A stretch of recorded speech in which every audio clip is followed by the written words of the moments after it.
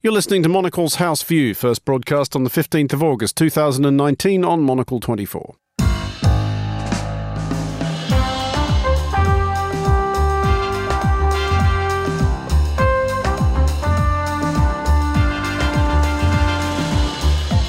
This is Monocle's House View. I'm Andrew Mueller. Coming up today. If I were trying to plan a strategy for how to stop no deal, the last thing I would want to do would be to tell everybody about it. We look into our Brexit crystal ball and take a longer look at the day's other big news stories with our news panel, which today is Lance Price, political commentator, former Director of Communications for UK Prime Minister Tony Blair, and Terry Stiastny, author and journalist. Plus, we'll discuss the UK's silly season and how it could be made sillier and longer, and also hear why Monocle's editors and reporters are working overtime this August to bring you our summer weekly newspaper. Today marks the release of issue 2 of Monocle's summer weekly series newspaper, which is here to shed some sunlight on lesser explored corners of the world and accompany our readers through cucumber season. That's what the slow news August cycle is known as in the Nordics. I'm Andrew Mueller. Monocle's House View starts now. Welcome to the show. Here with me are Lance Price and Terry Stiastny. We will start in the UK, now close enough to Brexit, 77 days and counting, that some of its politicians appear to have apprehended the fact that crashing out of the EU with no deal in place is what will happen on October 31st unless someone stops it. Jeremy Corbyn, the leader of the opposition, has suggested selflessly that MPs opposing no deal unite to vote no confidence in Prime Minister Boris Johnson and install Corbyn as caretaker Prime Minister until an election and possibly another referendum can be held. Here is some of what Jeremy Corbyn had to say.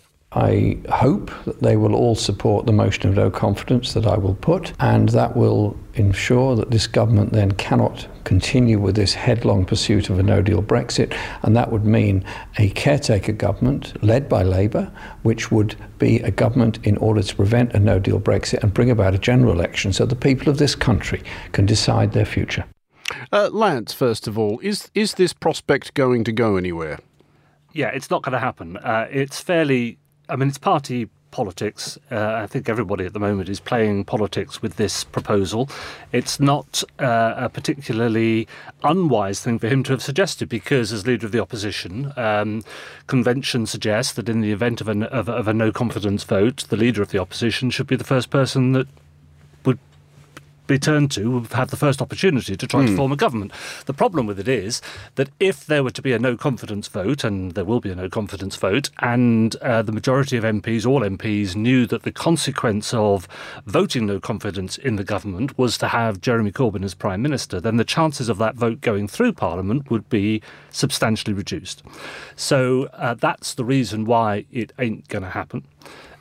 But I think Jeremy Corbyn has quite successfully put the ball into his opponent's court, because he's now saying to the Liberal Democrats and to the people who've left the Labour Party and to the other independents and to the so-called rebel Conservatives that, if they're serious about blocking no deal, then it should be without preconditions. And putting down a precondition that Jeremy Corbyn shouldn't be the caretaker Prime Minister suggests that their first priority is not stopping New Deal. Terry, if at some point in the next 77 days some or other senior politician was seized with an actual flush of country before party, and let's say that was Jeremy Corbyn, supposing he acknowledged that this proposal isn't going to happen for all the reasons that Lance suggested, which basically boiled down to the fact that, a lot of people don't like Jeremy Corbyn very much. What if he refurbished this proposal with a genuinely selfless offer to step aside in favour of a less divisive figurehead if one could be agreed upon? Does it then have any legs, or are we indulging in ever further fantastical fantasy politics here? I think there is certainly an element of fantasy politics in all of this. I mean, we've seen lots of other names that have been floated today, not least by Joe Swinson, the new leader of the Liberal Democrats, talking about possibly the Conservative Ken Clarke as a kind of, lifetime achievement award becoming interim Prime Minister for the time being, which I can see a lot of people actually kind of thinking, there are worse things happen at sea. It would be a glorious punchline that the end point of Brexit is that lifelong ardent Remainer Tory Ken Clarke ends up being being Prime Minister?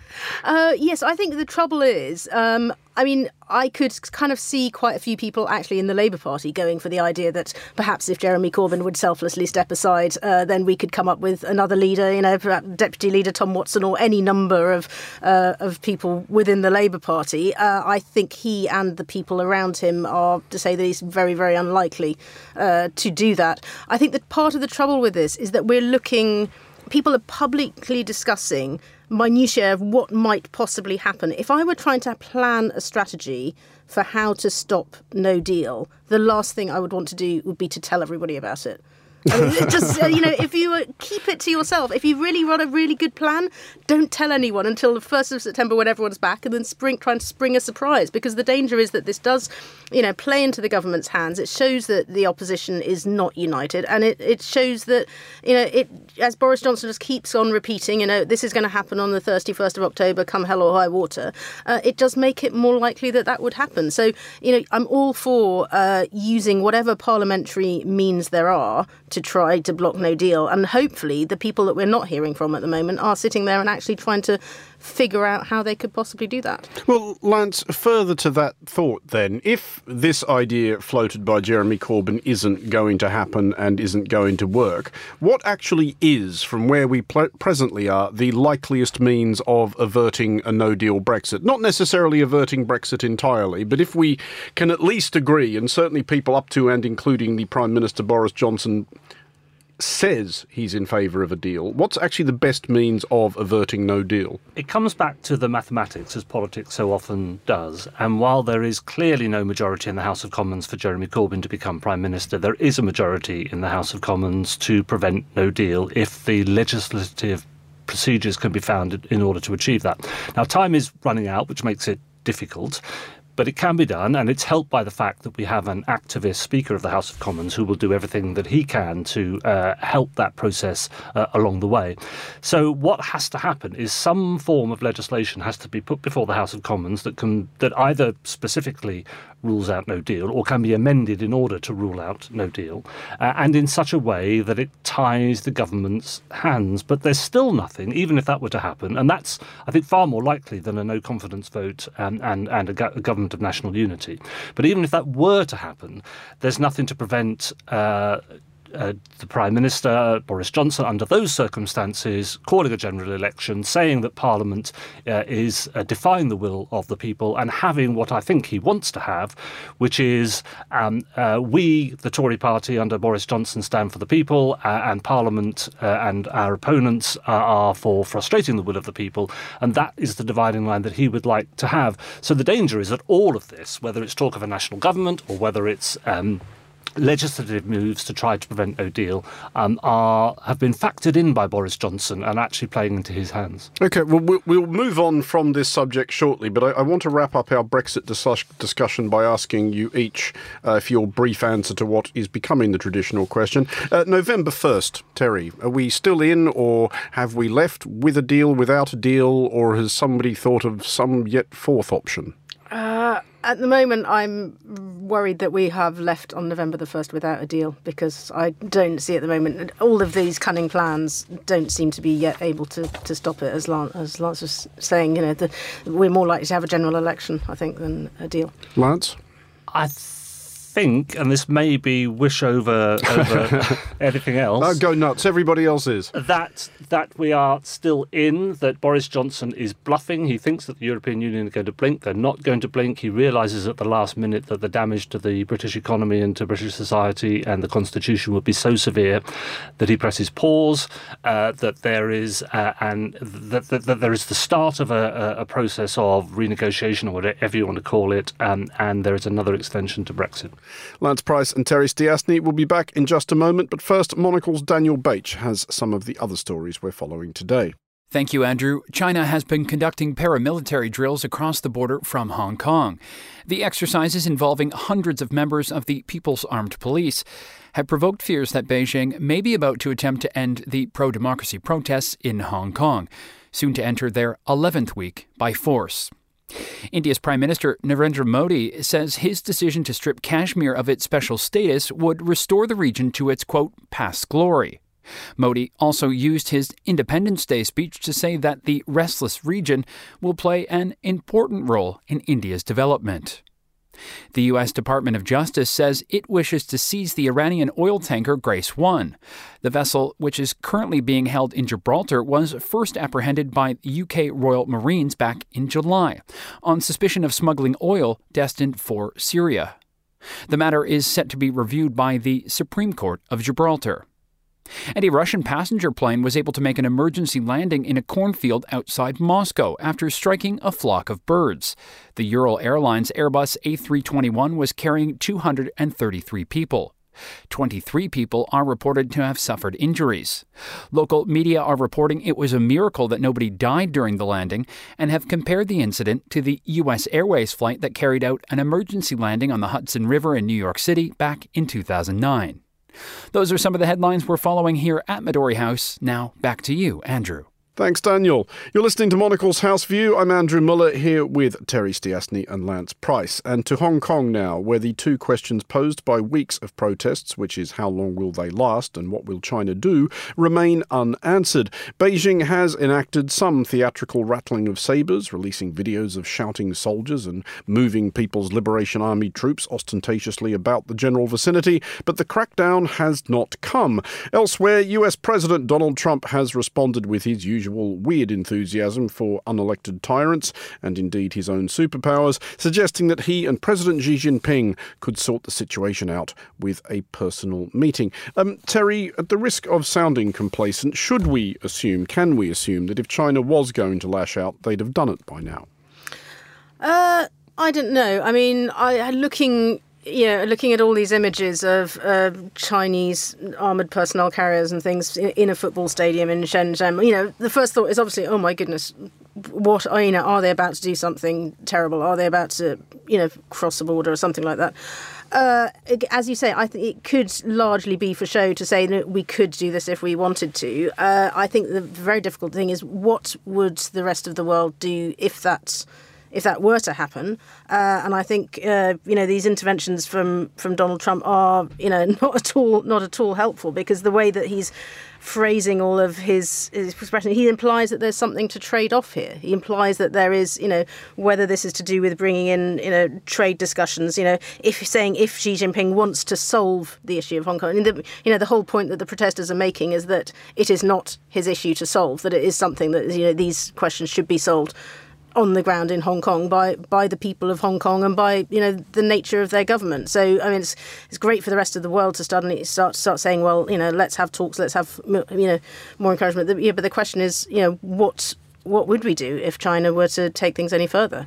Lance, do you want to take a wild guess at how far into the back of his head Xi Jinping's eyes rolled at being told of Donald Trump's offer of a personal meeting to sort this all out?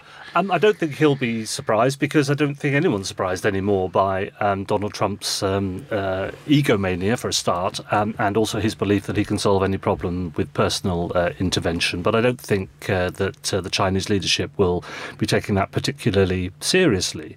The real question is, what price are they prepared to pay for re-establishing what they see as their legitimate control over Hong Kong.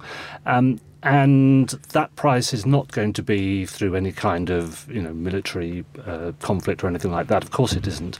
But there would obviously be a high commercial price to pay, financial price to pay for crushing the experiment of one country, two systems that's going on in Hong Kong, and that would, I think, be a too high a price for the Chinese to pay. The interesting question is how the rest of the world responds, and you can tell from the way in which the spokespeople for a movement which doesn't really have leaders, how frustrated they are at the lack of support they seem to be getting from the rest of the world in support of democracy. And obviously Donald Trump's intervention is not an intervention in support of democracy. Terry, is this Trump trying to find a way to leverage this situation?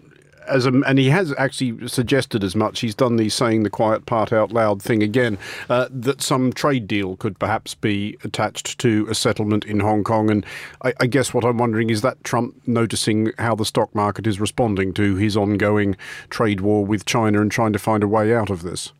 Yes, I mean, I think, one of the things that we know about how Trump sees himself is that he thinks, he is, the master of the art of the deal, in the title of the ghost-written book. And he does always, whether he's any good at that or not is a whole other question, but he does always think that there is something to trade off. And having seen, the massive falls in the US stock markets, which he, again, always uses as a measure of his own personal popularity and success, then he probably is worried about that. He's also looking further ahead to, the prospects of retaliatory action over tariffs on China.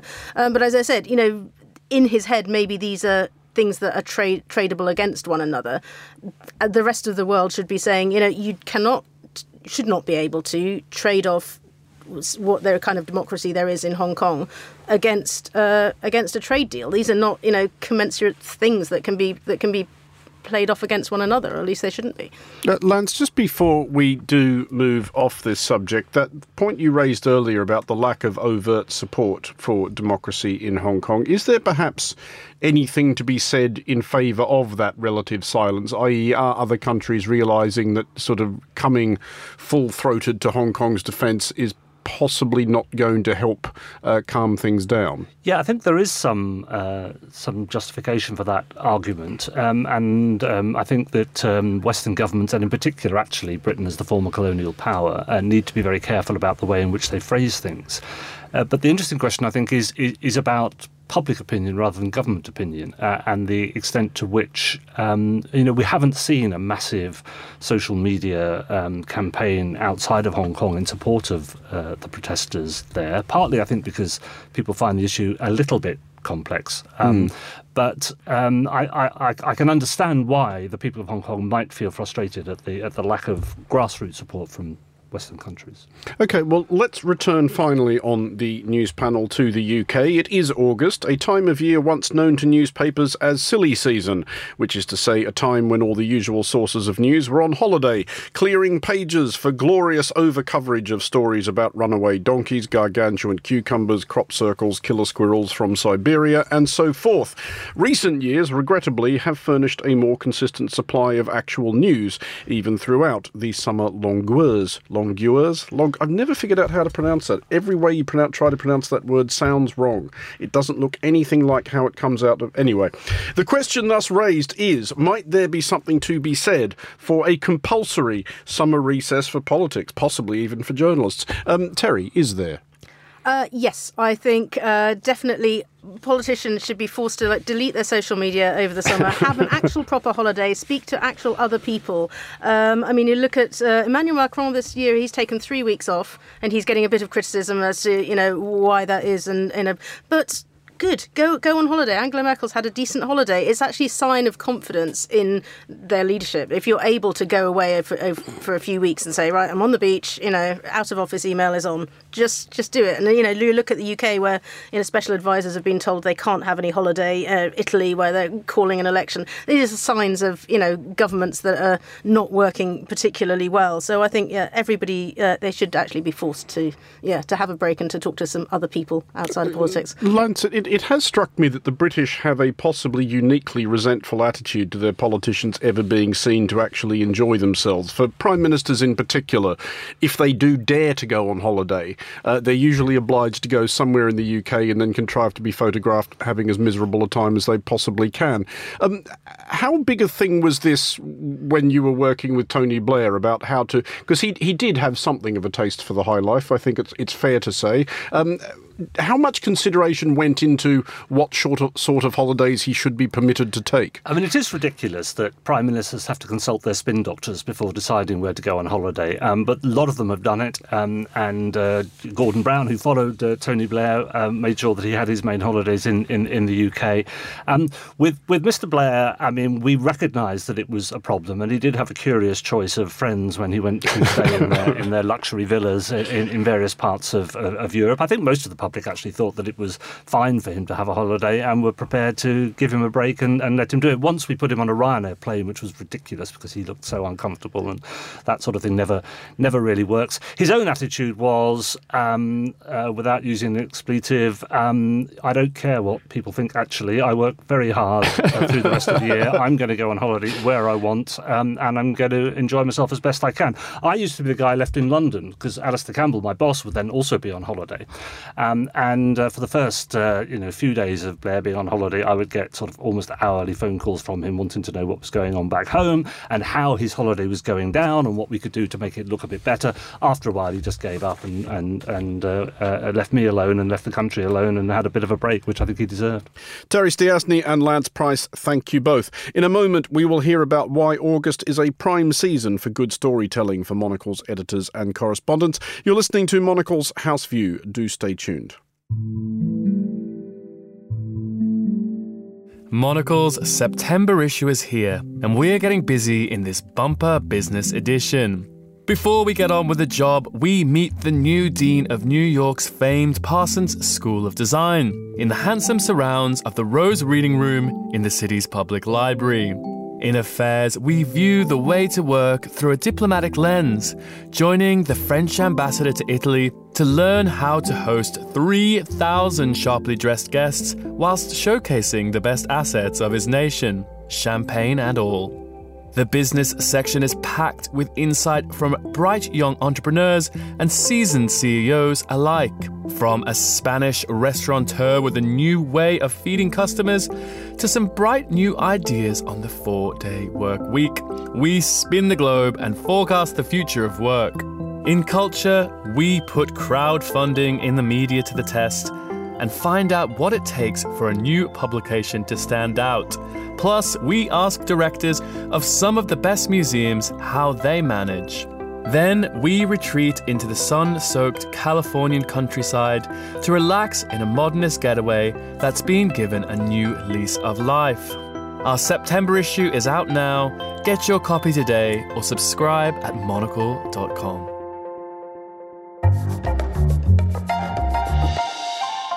You're listening to Monocle's House View. I'm Andrew Mueller. You might, indeed should, already be a subscriber to the Monocle Minute, our daily mail-out of top stories in global affairs, business, culture and more. But from this week, you can listen to it as well. A new audio version of the Minute arrives daily at 6 a.m. London time. The 4th edition should be with subscribers already. For a preview of today's edition, we hear from Monocle's Josh Fennett. It's the middle of August and the so-called silly season for light news is in full flow. Parliaments are adjourned, CEOs are by the seaside, and a fair few others are snoozing on the decks of boats and under the shade of trees. But no, not here at Monocle. Today marks the release of issue 2 of Monocle's summer weekly series newspaper, which is here to shed some sunlight on lesser explored corners of the world and accompany our readers through cucumber season. That's what the slow news August cycle is known as in the Nordics. We augur the future of shipping in Scandinavia, policing in the Netherlands, it takes place on boats rather than bikes, so you know, and take a fruitful wine tour through the Bekaa Valley in Lebanon. But our newspaper isn't just about frivolity, fun or bronzing. It's also a commitment to smart storytelling. We've long believed in the merits of sending photographers on assignment, reporting on the ground, and the capacity of pay-your-way journalism to persuade, to inspire and to nudge. So what do the stories of a Tunisian presidential hopeful, or what planes which presidents are stocking up on, say about the state of the world today? Well, you'd need to nab a copy to read up on all that.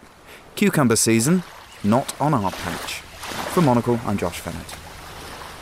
A comment there from today's edition of the Monocle Minute, and you can access the Monocle Minute from our website or wherever it is you get your podcasts. And you can find the second edition of our summer weekly newspaper at fine newsstands now. That is all for today's show. Monocle's House View was produced by Daniel Bache and researched by Yolin Goffin and Charlie Phil McCourt. Our studio managers were Steph Chungu and David Stevens. Coming up at 1900, a brand new edition of The Urbanist with Monocle's editor Andrew Tuck, and Monocle's House View returns tomorrow, 1800 London time. I'm Andrew Mueller. Thanks for listening.